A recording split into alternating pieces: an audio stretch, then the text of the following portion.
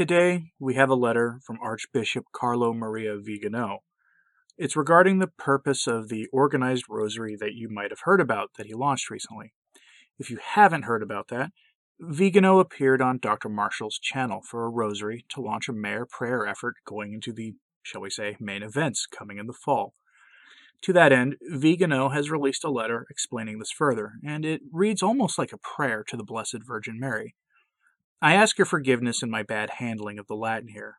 My English, as you probably have noticed, is barely up to decent standards as it is, and my training in Latin is limited to my missalette at the Mass, but that won't detract from Vigano's message to the public, and it reinforces, in a sort of odd way, what Father Altman had recently said, earning him the fraternal correction of his bishop and thus far unspecified canonical sanctions, unspecified at least at the time of the recording of this podcast episode. After Vigano's words, I'll provide some brief commentary of my own. Now, Archbishop Carlo Maria Vigano and the details of his rosary mission. Whoever believes that he can deserve the glory of paradise with a mediocre life knows that he is going astray. Regnum caelum vim patutor et violente rapiunt illud. Matthew 11, verse 12. The kingdom of heaven suffers ferocity, and the ferocious take it away. See Matthew chapter 11, verse 12. In the forceful words of the gospel, we understand that only the ferocious can, in some way, win the justice of God and conquer the prize, thanks to his infinite mercy. This is ferocity. It is a force that is certainly not that of the world, and that, above all, consists in recognizing our unworthiness as creatures before the uncreated and eternal being, in recognizing ourselves as sinners before the Holy of Holies, as well as recognizing the omnipotence of God, who has deigned to redeem us through the passion and the death of his divine Son. Indeed, I would say that the first act of this sublime ferocity to conquer the kingdom of heaven was consummated by our Lord, who in the eternity of time wanted to restore the fall of Adam, offering himself to the Father, to redeem us from sin and from death.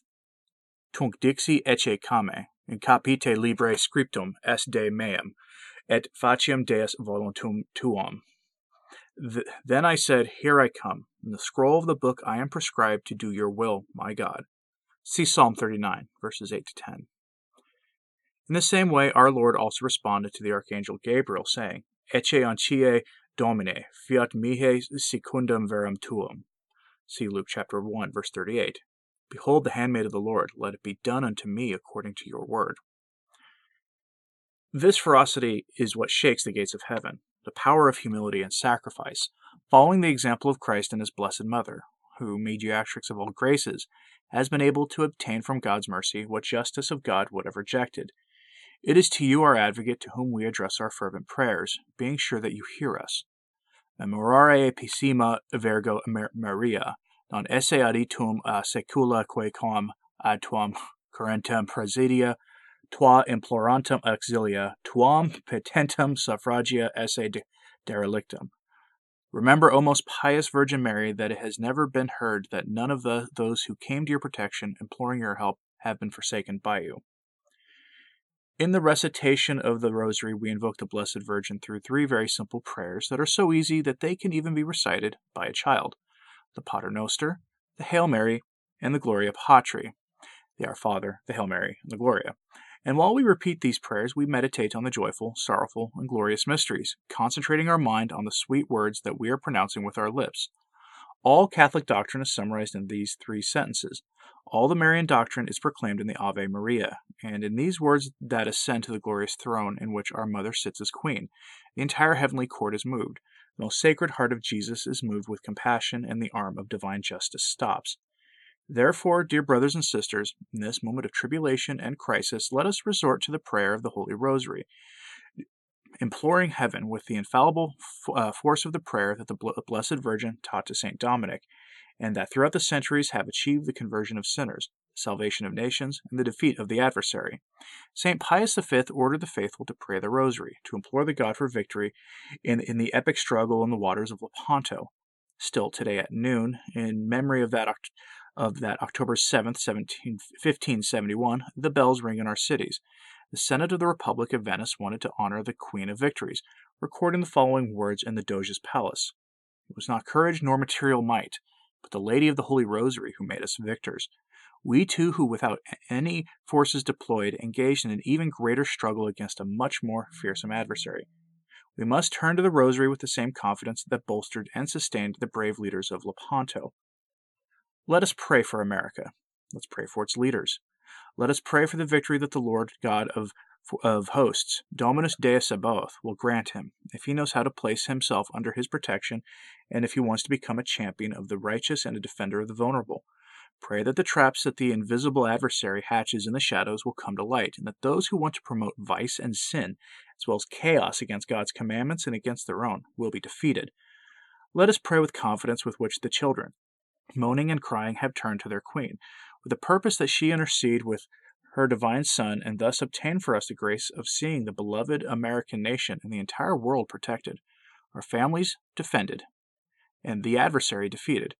So we will also write. It was not the courage nor the power of the opinion makers, nor of the economic resources, but the Lady of the Rosary who has made us winners.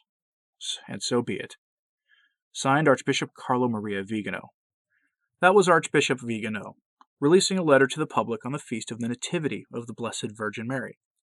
It's interesting to note that most of Vigano's important releases are dated to coincide with important feast days on the pre-1962 calendar, and it does leave me wondering if we are going to get something from him in the coming week on the Feast of Our Lady of Sorrows, September 15th, meaning tomorrow. I suppose we'll see. We won't find out for a couple of days thereafter.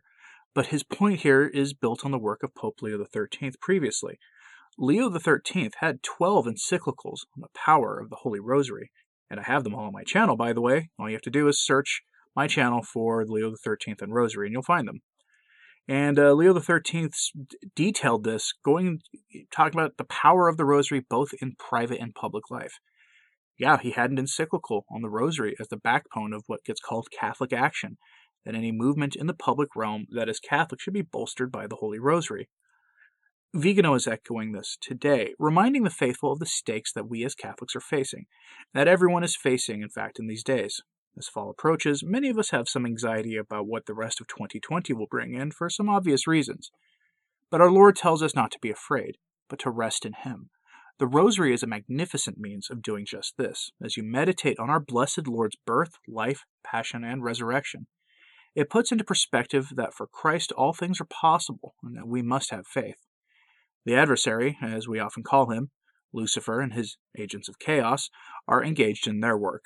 As Catholics, our work must begin with the Rosary, for in prayer all things are possible. I would only add that for the rest of the year it would be wise and perfectly Catholic to add fasting and almsgiving to this prayer mission. 2020 has been something special so far, and Vigano has said elsewhere rather explicitly what his aim is for this mission. So take up your Rosary and participate. Thanks for listening. I'm Anthony Stein. Ave Maria.